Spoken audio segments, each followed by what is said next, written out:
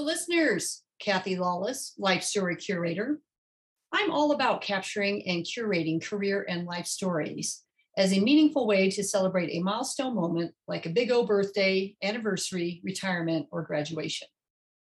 And I'm at my best when curating photo books that move your memories from the basement or your phone or your computer to the coffee table, giving you and your family and friends access to these treasured memories for years to come.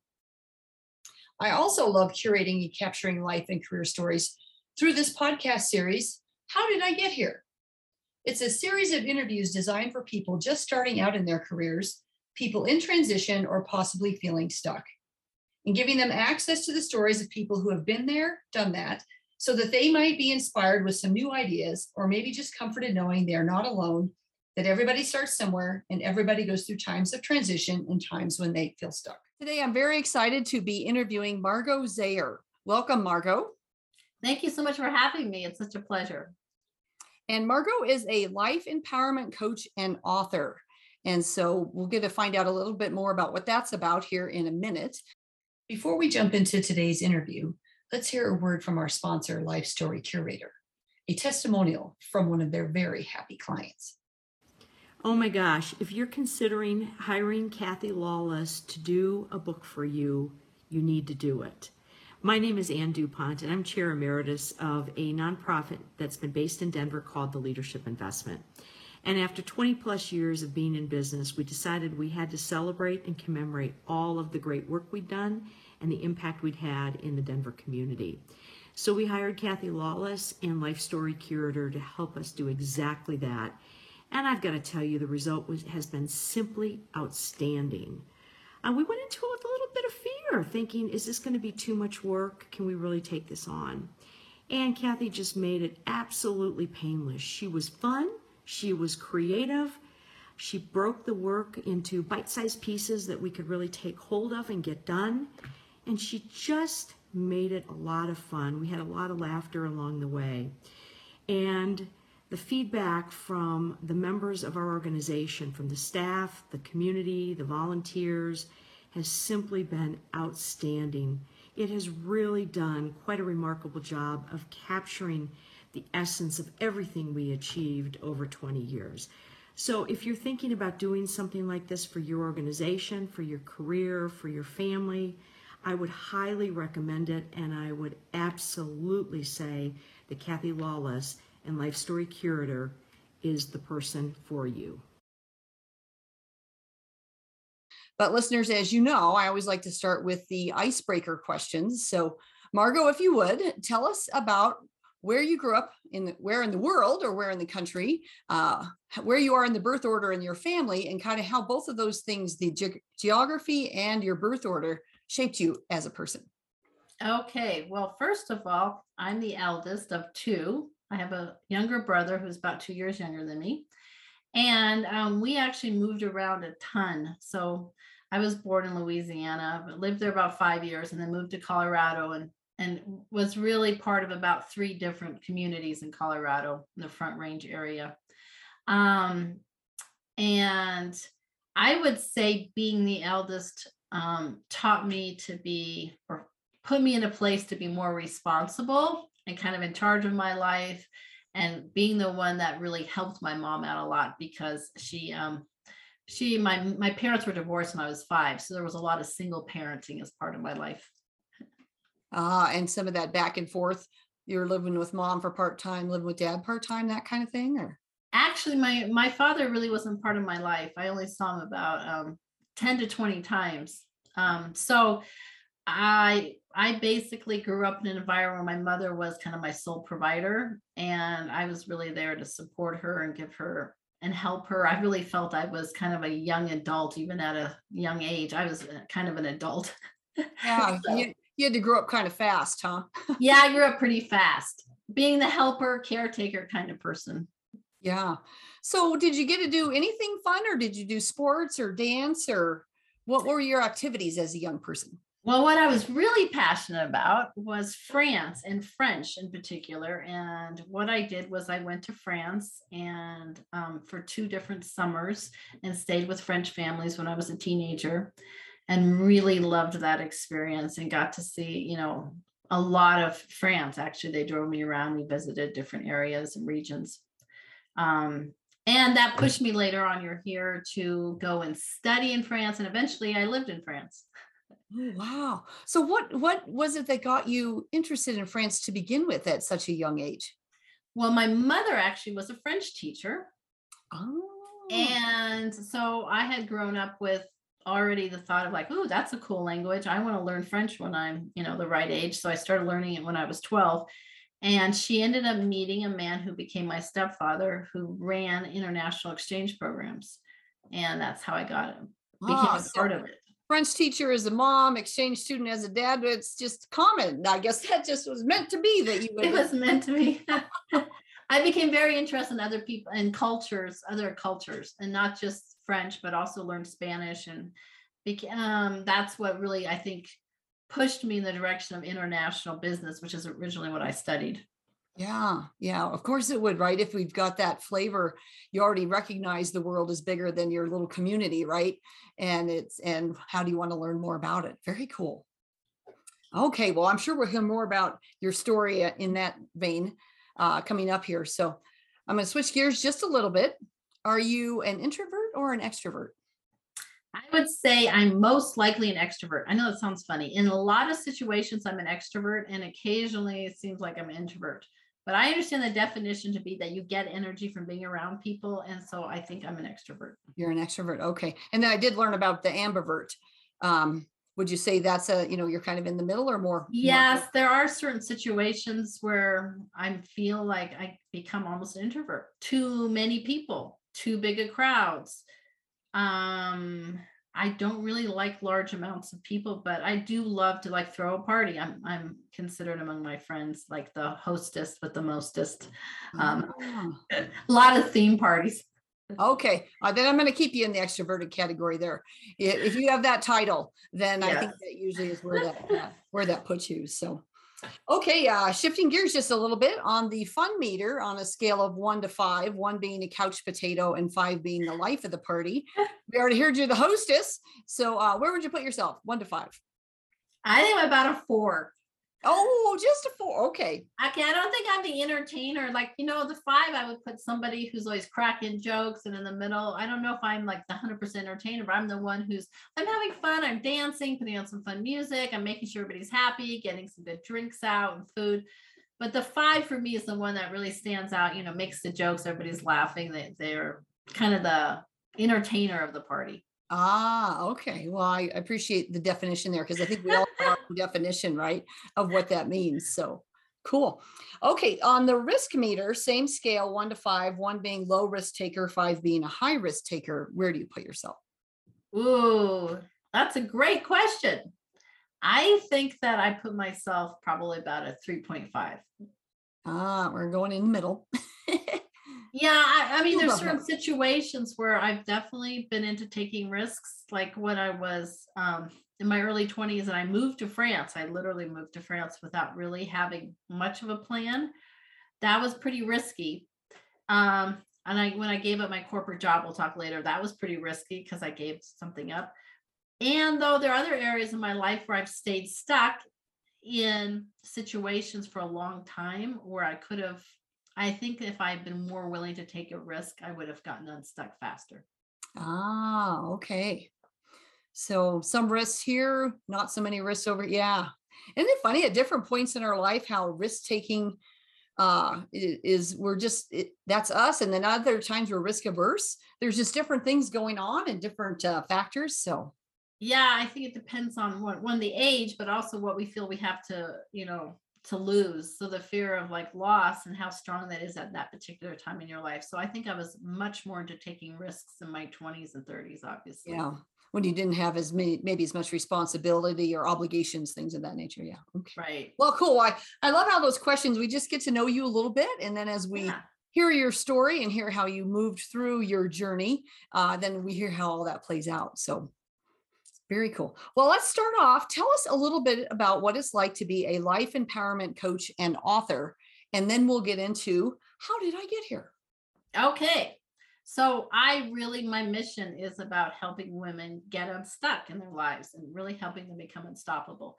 So it's really about helping people, and specifically women, but I do work with men sometimes, figure out what is holding them back from being the best they can be and really going after those dreams that they're not going after. Whether it's like a new career, whether it's, hey, I really want to go around the world, I want to see the world, whether it's writing a book, maybe getting into a new relationship or leaving a relationship. But it's really those places where you feel like you're kind of in a cage, like, oh my gosh, why am I living this way? And what's stopping you? So what I love about it is that I have a lot of tools. I use something called the Enneagram and different tools to help people stop sabotaging themselves and really find the patterns that are holding them back from really stepping into their power and reclaiming their power.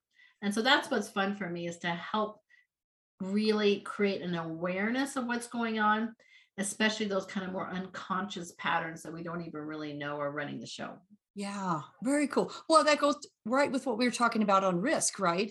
I think sometimes when we age, we don't even know why we're not taking risks anymore, or that maybe we used to take risks, right? We're just kind of maybe in a pattern or in a situation where we don't think we have options, or maybe a new opportunity, or where fear maybe starts to take over and you don't even know it, right?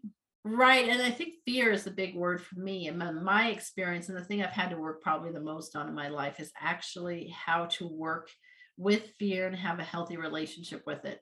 And in my book, I have a book called The Golden Cage: From Entrapment to Empowerment.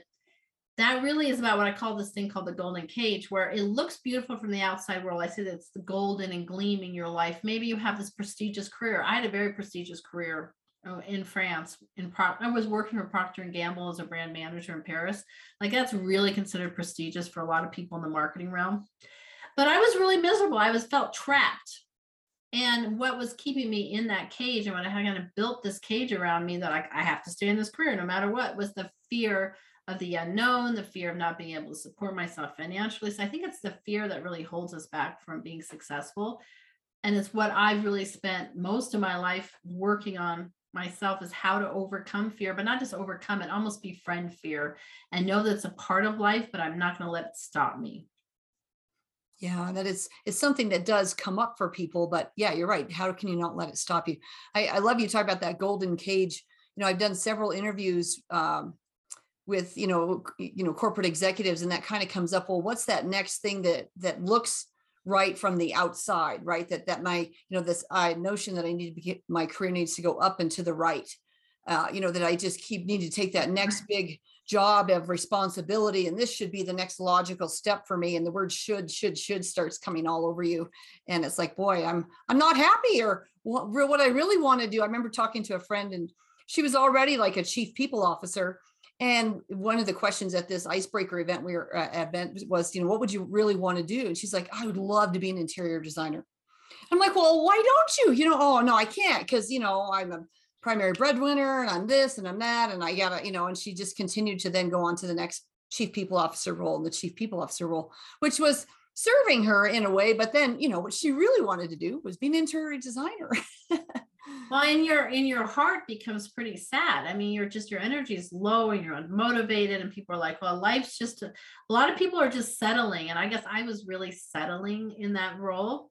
And I later discovered in the shows in the book about how I was also settling in my marriage and my relationship, and really not allowing myself to be in one that really met my needs and made me happy, because I thought, okay, well, everybody else thinks I should be here. It looks beautiful from the outside world. I guess I should be happy. What's wrong with me? I should be happy here. Yeah. And from the outside world, yeah, that exactly really shouldn't matter. But it does, right, for a long time. So it really matters a lot.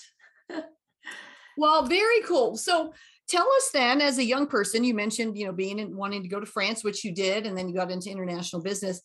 Did you always want to be a life empowerment coach and author? Was that kind of in the plan? Well, no, first of all, I don't think coaching existed when I was younger. I never heard of it. Never heard of life coaching.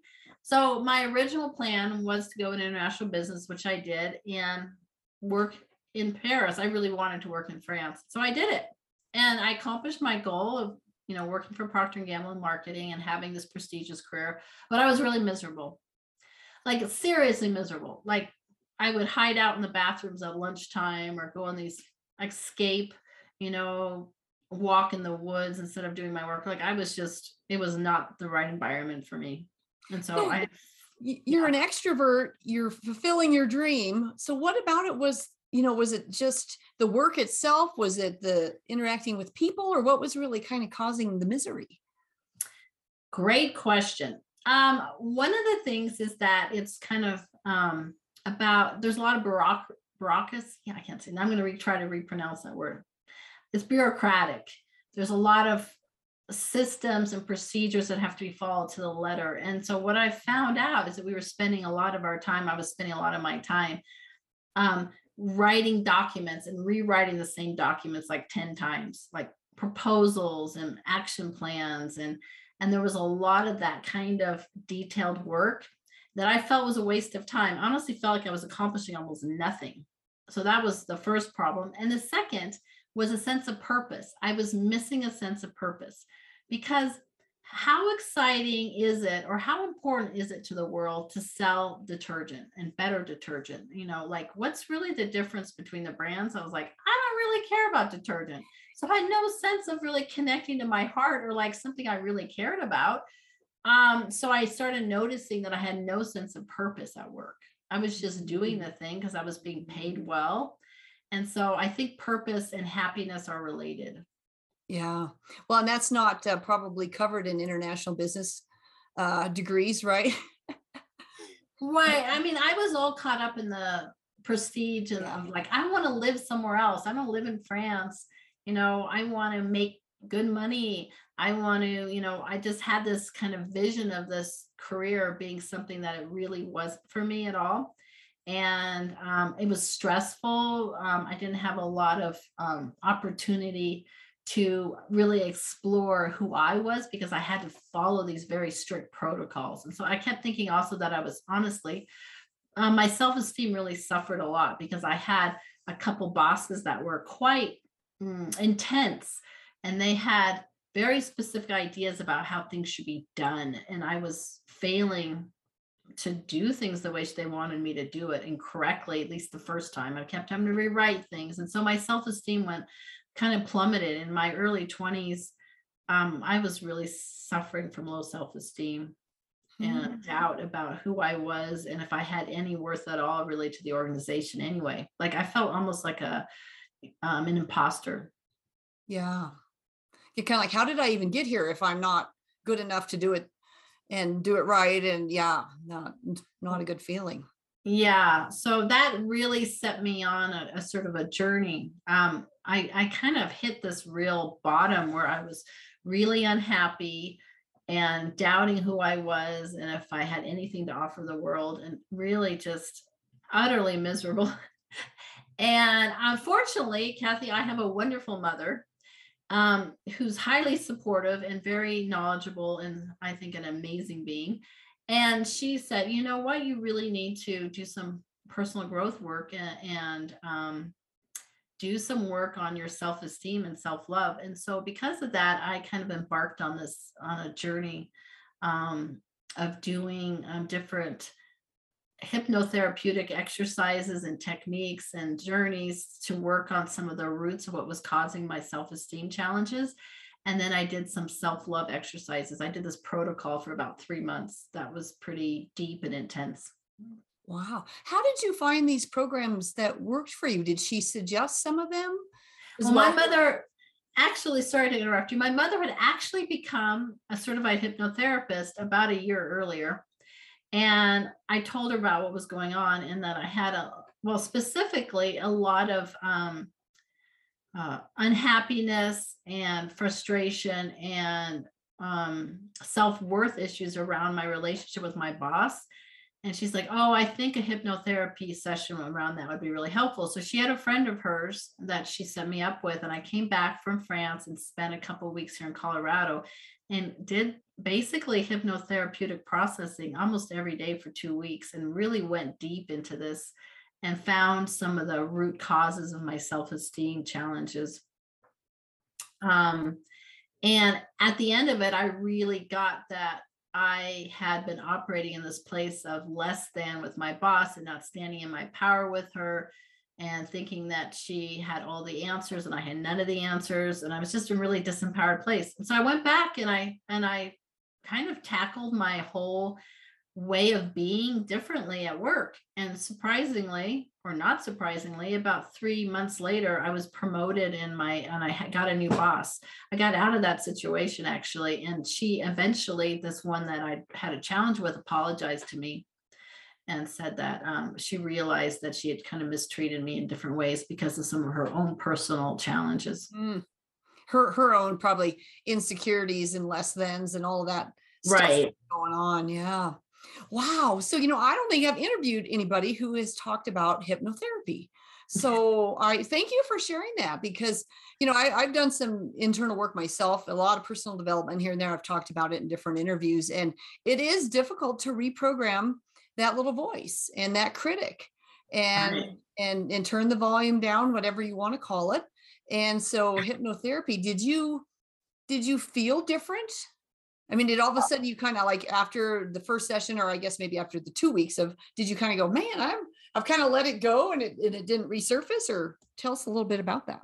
Yeah, I started feeling different like right away. Like I think every single session I knew that something was changing inside of me, and I just became stronger and more convinced that I was who I was and that was okay. I did not have to fit in exactly and be something I was not. And I was able to start reclaiming my power.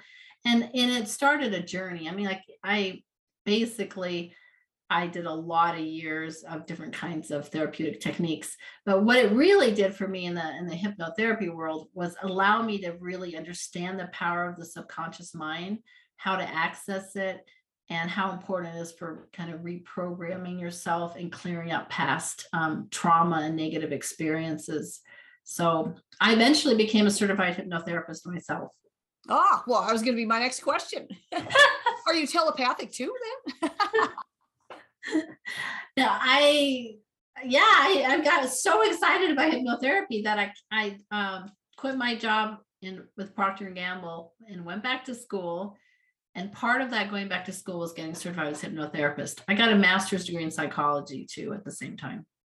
Oh, wow. Wow. So you go through the hypnotherapy, you're different now at work. And is that when you started doing that whole realization, okay, I'm not connected and aligned purpose and value wise. So I need what was making me unhappy. I can change it. It's a situation. It's a set of circumstances, right? What do I want to do now? Right. Well, really what happened too, Kathy, is I realized that my like later teen years and early 20s, that I was really into psychology and always been. I've been reading a ton of books about the topic, had a lot of conversations. I was really into the topic. And I did think that I wanted to help people be more empowered. I wanted to help people feel good about themselves and really get over some of the negative programming. I'd always kind of thought that, but I always said, oh, I can't make any money doing that. I mean, how would I ever really make any money doing that? Well, my mother started making money doing it. And I was like, well, maybe if she can do this, maybe there's something in here. And then I was just like, you know what? I need to follow what I really care about. I really care about helping other people. And I've always cared about that. And I've never cared about detergent or seriously, or other brands like that. I don't care about that kind of thing. I'm more about personal development. So that's why I went back to school and went into the master's program and started studying a lot of, I guess, different kinds of psychotherapeutic techniques, not just hypnotherapy. Yeah. I became an EMDR facilitator. I did Gestalt therapy. And eventually I did this thing called the Journey program too, that I became a part of in 2003. So it's another way of basically accessing some deeper kind of subconscious programming. So that's what I sort of specialize in even today as a life coach, is that I have these techniques and I help people really access their blocks coming from their subconscious mind and reprogram themselves. Yeah. Yeah. And we all have them, but you're right. Sometimes we're more aware of them we can say, okay, now I'm aware of this. I can reset, or maybe, change my thought pattern here in this situation. Other times you just get triggered and you don't even know why you're triggered, right? And other times you're just stuck and you don't even know that you are stuck until maybe someone points it out, or some event happens. So Right. Yeah. It's crazy. So when you finished then all this schooling and kind of certifications and stuff, did you kind of finish it first and then decide to launch your own business, or how did you decide, well, now how can I make money at this, or how do I support myself? I was really gung-ho when I finished my hypnotherapy certification. I was like, this is the best thing that's ever happened to me and other people. So I started my hypnotherapy practice pretty much after my certification. I was still in the middle of my, master's degree, and I did them both in parallel. And I had a thriving hypnotherapy business probably about 3 months later. I specialized in helping with fears, phobias, and self-esteem issues. Wow. And were you here? Did you move back to Colorado for all of this schooling? And okay. So I moved back from Paris to Colorado, which was a really hard decision, probably one of the hardest I've ever made, because I loved France so much and my connections with so many beautiful people there. And yet I knew that I was going to get the right kind of schooling and environment to really go after my passion here in Colorado. So I came back here and I started my hypnotherapy business and did that for about 4 years. Ah. Until the next big thing happened. Yeah. And then the next big thing. Yeah. So, and then I started networking, and I joined a networking group. And in that group, I met a life coach, and I was super intrigued by her. And you have to remember, this is about 1999. And I'm like, I've never even heard of this profession. What is this thing called life coaching? And I set up a meeting with her. And as soon as I chatted with her a bit about it, I was like, that's what I've always wanted to do. It was like this big light went on. I was like, oh my gosh, this is me. I want to be a life coach. So I enrolled immediately into a certification program by Coach U, which was one of the first coaching schools really out there, founded by Thomas Leonard. He was called the grandfather of coaching, and life coaching in particular. So I went through that program, and then I basically switched my business from, a hypnotherapy, psychotherapeutic business to a life coaching business. Which I can see how the hypnotherapy is a tool, then one of the tools probably that you used, right, in your life coaching. And yes, I would say that I use what I call it an emotional release techniques and reprogramming techniques.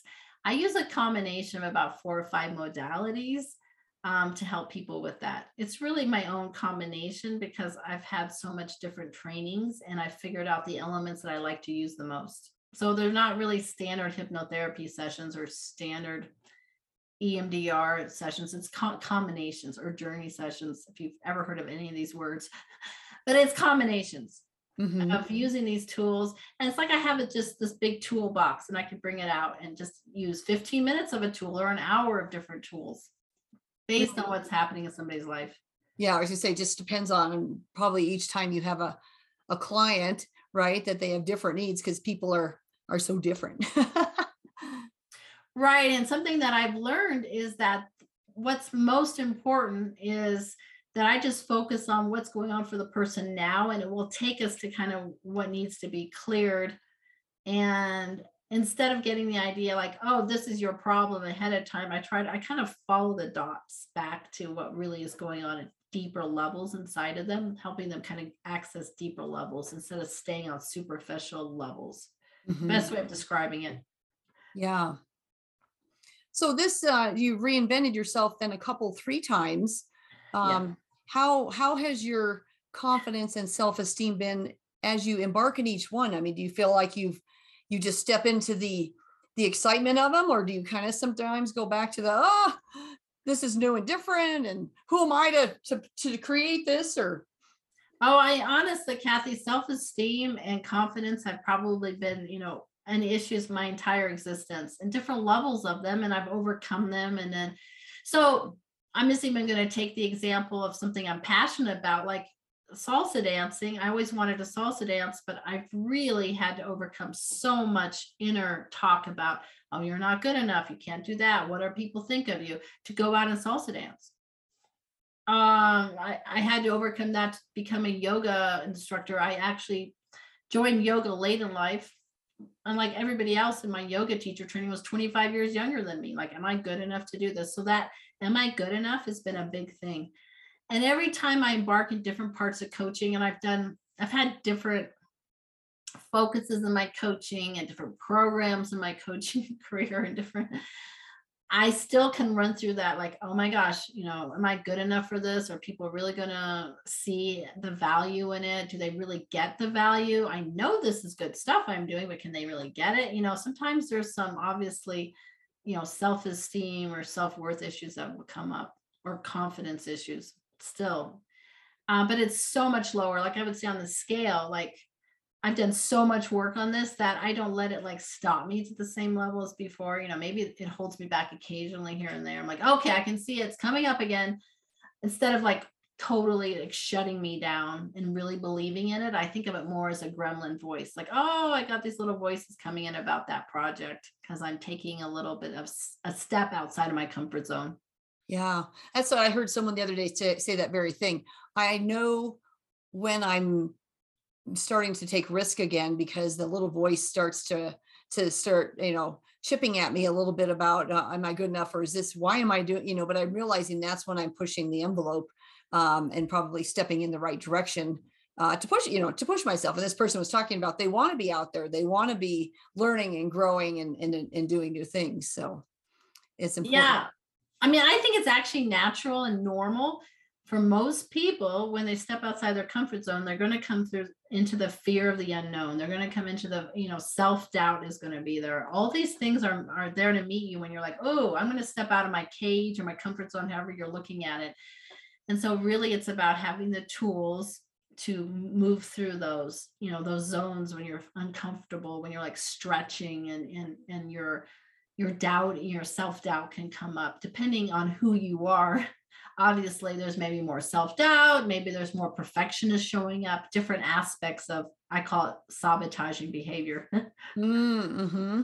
Yeah. And we do that. It's funny. I think about young kids and how we encourage them. Well, you should be learning and growing and doing new things, right? And you're not going to be good at something like the very first time you try it. And you think of that encouragement. You think, well, why is it then when I'm 30, 40, 50 that I think I should be good at something the first time I try it, and I'm afraid to try new things? It's like, well, use that same either parenting or teaching or coaching on yourself, and recognize that we never really grow out of that.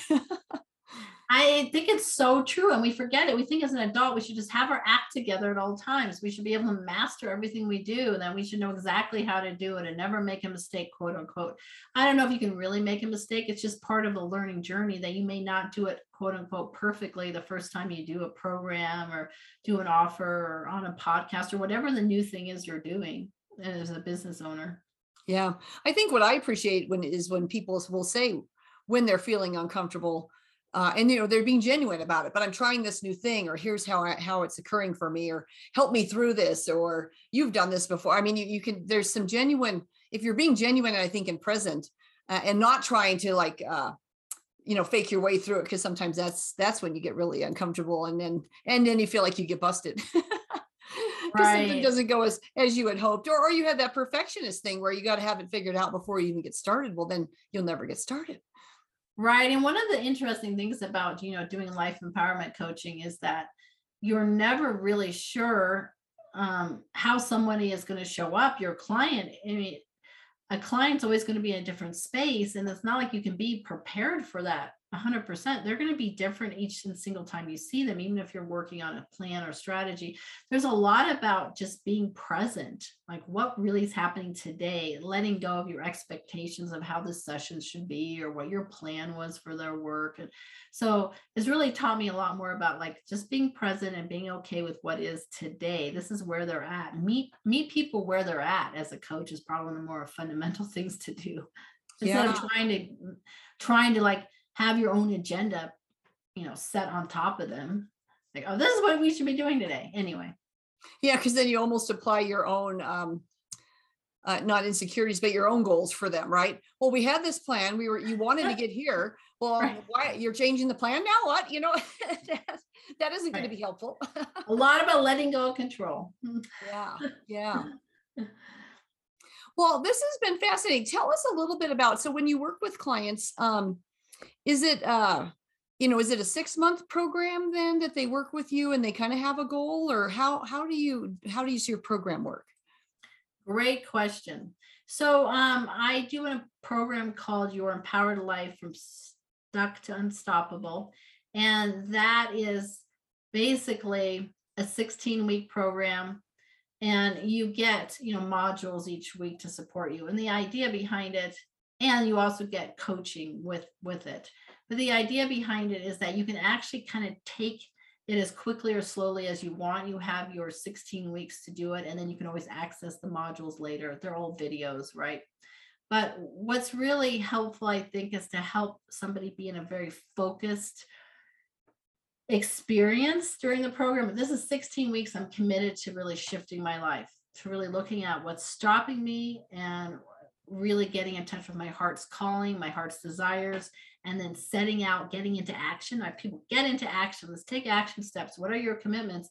But then look at all the things the obstacles that block you. Like, how do you handle overwhelm? How do you handle procrastination challenges, right? The big ones. How do you handle self-worth issues? All that. So fear, when fear comes to visit, how do you handle? So each module, for instance, is about those particular obstacles, also overcoming those in that 16-week program. So that's like the program version. And I do tailored individual coaching too. Most people sign up for either a month or 3 months at a time, also for the individual coaching program, when somebody needs, I would say, more of a tailored approach. Ah, okay. Well, and I think you have another program starting soon, don't you? Yes. So yes, mid-July and July, there should be another program starting. And it's really what I call a rolling program. People can add on to it whenever they need to. It's not one start date. I've been able to orchestrate this in a way where people can add on and keep going. So there's people coming into the program, leaving the program, but you do benefit from your community for also 16 weeks of, fellow women working on shifting their life and really making a big change, whatever that change is they want to commit to making. And sometimes they don't even know. One of the exciting things is sometimes you don't even know what it is you want to do.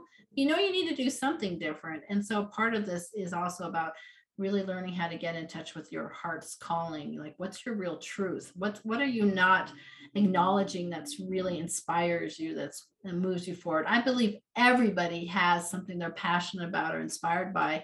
And a lot of people are just disconnected from it right now. Yeah. So you might be feeling scratchy on the inside and not sure what's causing that and what to do next. And then also, I know when I was kind of going through that with my transition and, corporate to what do I want to do next? Another corporate, what is that? There was that, okay, what should I do that looks right from the outside? Right. And then what do I really want to do? And then there was that critic going, well, yeah, but you can't get paid for that. And how would that work? And, you shut it down before you even get into it. And so it's difficult. And I think you reach a certain age and it becomes a bigger thing. Right. And you have, because you're probably in a bigger job and more money. And then so the golden cage is a little bit more of a factor than you even realize because of the comfort zone and all that. Right. It takes a lot of courage to move out of a comfort zone like that pays you financially well, that other people admire and respect. That actually is the hardest, I think, for a lot of people, when they think I should be happy here. And they're shooting on themselves and they're not happy, and they're trying to make themselves happy and think something's wrong with me that I'm not happy. So just acknowledging they may not actually be following their bliss, may not be for them what they're doing anymore. It could have even been their bliss. This is the other concept people forget, is you could have been really happy maybe 10 years ago, but you've outgrown that and your heart wants something new and different. So sometimes a beautiful career, something you loved, can turn into a golden cage. Yeah.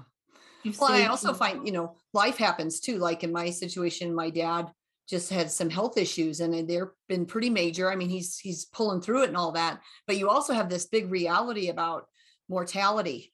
and what is really important in life and what are the priorities, and is it hitting that number that I had that was the goal before I retire, before I go do what I want.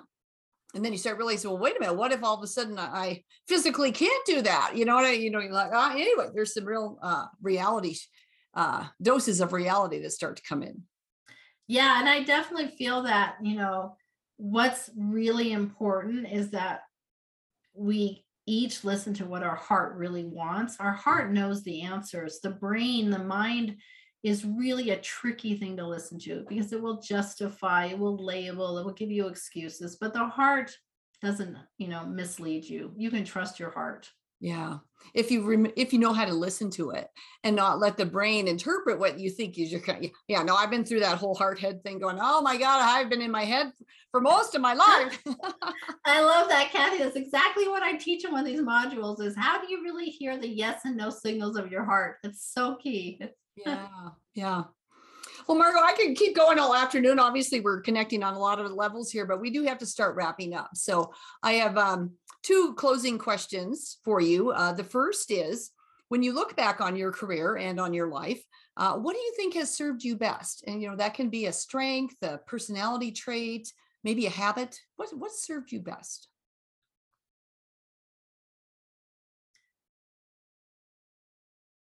This is difficult to answer because a couple things came to my mind and I'm having trouble choosing. Well, you can share both or multiples then. How about that? It doesn't have to be just one thing. I think the thing that served me best is really my willingness to confront fear and become friends with fear and realize that fear is a part of my life and it's a part of life and there's nothing wrong with being scared and not letting fear stop me, but really looking at it more as an ally. Okay, fear, I'm going to grab your hand. The two of us are going to march on into this new direction and we can do this. Like accepting fear as part of life instead of thinking something is wrong because I'm scared. That really served me hugely. I think that's the one I'll stick with. But okay. I love that. Yeah, treating it more as it's there, it's a thing, not something to hide from or avoid. But take it with you. And right. Think of it as an ally or a friend. And that's something that I also work with my clients on is like, okay, let's just grab fear, feel the sensations in your body. Does that need to let you stop you? It's just a sensation. Fear and excitement, the difference is so minor for so many people. So anyway, if you're just like, okay, I have these butterflies. That's okay to have butterflies. Let's go for it anyway. Don't let your butterflies stop you. Yeah. Yeah. I love that. Last question then. Any words of wisdom that impacted you when you were maybe stuck or going through some transition periods in your life that really, again, kind of impacted you and got you maybe out of a funk? I'm going to choose some really easy words. And this is a slogan that we all know. Just do it. Nike really summarized it well. Just do it. It really has helped me hugely as one of my mantras when I'm thinking, oh, should I do that? And I start doubting myself. I'm like, just do it. And so that's been very helpful for me. I love that. I love that it's so simple and it has become commonplace, but in a way it's not common practice, right? That's kind of the point of that. But I will say too, one of my big learnings in life has been when you're in action, you feel so much better and you're moving forward and you're moving towards something, even if you weren't sure about the decision, but being in indecision and being in action is really where you spend so much angst. And we spend so much time trying to decide, should I do it? And you could, if you'd just done it, you'd probably be done. Right. And the thing about it is that you can't really make a wrong turn because everything you do is just part of your learning experience and it helps you down the road. It helps you on your journey. So that would be part of the other thing is that there really isn't a wrong step, a wrong turn. So just do it. Just get out there and start taking action. Okay, you may end up deciding you need to turn right instead of left. That's fine. But start putting energy towards your dreams. Yeah, just do it. Well, on those words then, I think we will wrap up. And listeners, if you enjoyed today's interview, please subscribe below so that you'll be alerted when other interviews are posted. And if you have any questions for me or for Margot, I'll post this interview on my website, lifestorycurator.com. And I'll also post links to her programs if you're interested as well on getting in touch with her or maybe working with her. So, and then I guess on that note, I will say, stay safe, stay well, and let's keep sharing those stories. Have a great day.